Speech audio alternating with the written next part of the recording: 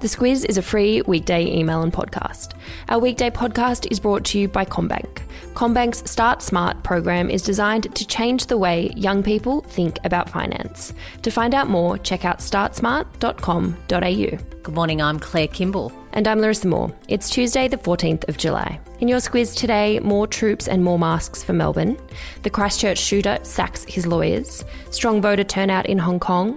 And what a day for Australian political buffs. This is your Squiz today.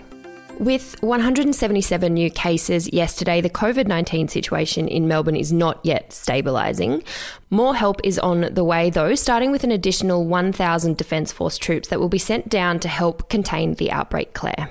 They add to the almost 300 troops who are already in Victoria helping with border monitoring and with testing. The role of the new 1,000 troops, though, hasn't been decided, but it's something that Premier Daniel Andrews has welcomed with the cooperation, of course, of Prime Minister Scott Morrison. Canberra will also be sending 5 million more protective masks down from the medical stockpile to be used by frontline workers down in Victoria. The concerns about a Sydney cluster continue. There are 21 confirmed cases there. New restrictions on pubs are set to be announced today. We'll hear what they have to say. The New South Wales Government Cabinet met overnight and they've discussed what putting some restrictions on pubs look like. It seems that this pub, the Crossroads Hotel at Casula, has been a bit of a hub. Particularly concerning is that it's on a major transport route. It's particularly popular apparently with travellers and truck drivers, and the concern is during that infection period that people have travelled up to Queensland who may be infected.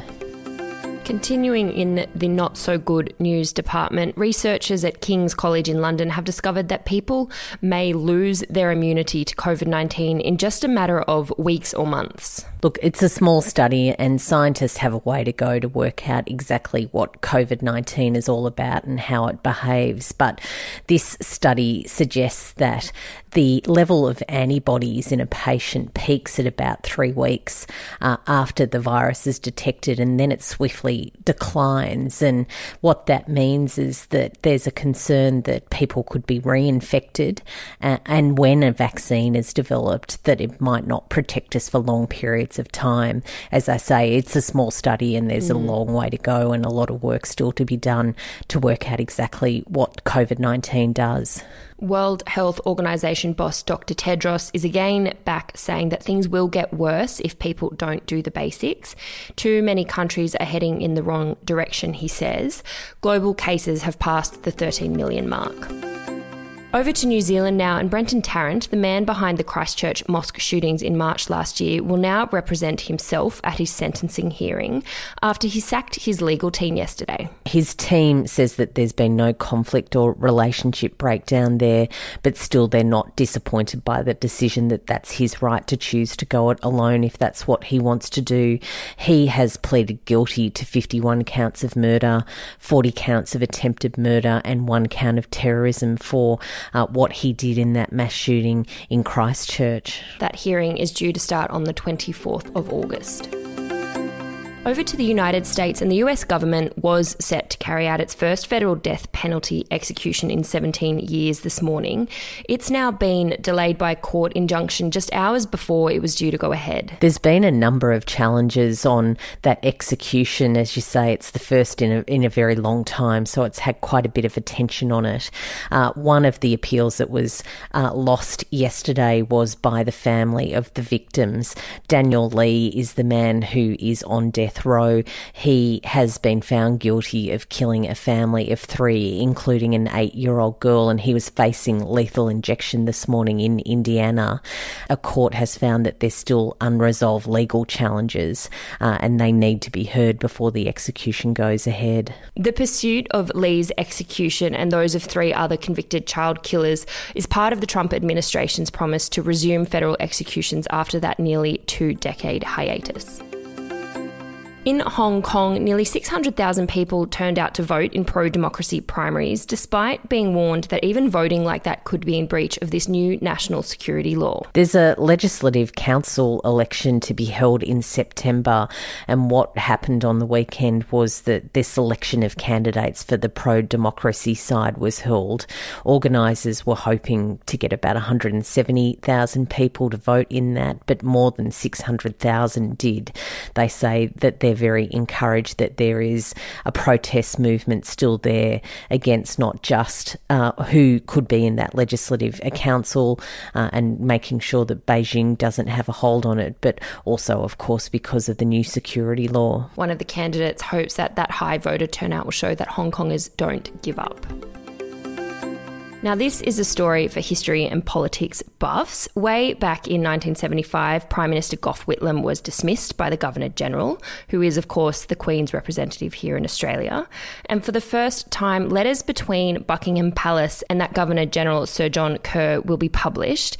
It's quite monumental, Claire. Incredibly, this year is the 45th anniversary of the dismissal of the Whitlam government, and it's long been questioned what the role of Buckingham Palace was in that dismissal, if any at all. The palace has long maintained that it had nothing to do with it, but Jenny Hocking, who is a Monash University professor who's been fighting for access to the correspondence between the palace and the Governor-General, says that that claim could be shown to be problematic. We'll know a bit more today.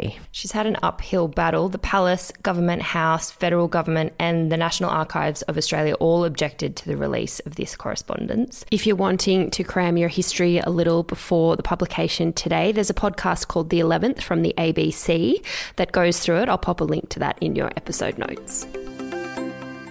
It's been a big news day, so if you're needing some light relief, there is a link in the Squiz Today email about some penguins on a field trip to a museum, or you can get behind local Aussie footy legend Curto from the McLaren Football Club. Claire, this one's a classic country footy story. Curto, you can just imagine. What a legend. He's in his mid-30s. He's played his 300th game for the McLaren Football Club. He doesn't have a particularly stellar record, although he put a cracking game in for his 300th, and his wife got into the action as well, commemorating that momentous event. When you look at him and read the story about his history with the club, it is classic country Australia and classic country football. It's quite a laugh. His wife made a banner that said, "Congrats, Curto, 300 games, 30 reports, 3 flags, 0 pre-seasons." What's the song lyric you've got for us today that relates to something in the news? I've gone for Adele's Water Under the Bridge, the lyric being, if you're going to let me down gently. Of course, there is a lot of water under the bridge when it comes to Australia's relationship with the Whitlam dismissal, but it'll all come bubbling back to the fore today. Yep, they'll be publicly available today. So if you like Claire, you can get your, what is it, politics or history? Oh, that's the nerd part. Both. I'm just so excited on so many levels. It's a big day. That's all from us today. A quick reminder for parents and teachers that the Squiz Kids podcast is back after a week's break. It's kid-friendly news delivered with positivity and humour. It's out each day at 7 a.m. I'll pop a link to the website in your episode notes as well if you want to check it out. Have a good Tuesday and we will be back with you tomorrow. The Squiz is a free weekday email and podcast. We're your shortcut to being informed. Sign up at thesquiz.com.au. We talk a lot about cybercrime and hacking because almost every day there seems to be some breaking news about another big data breach.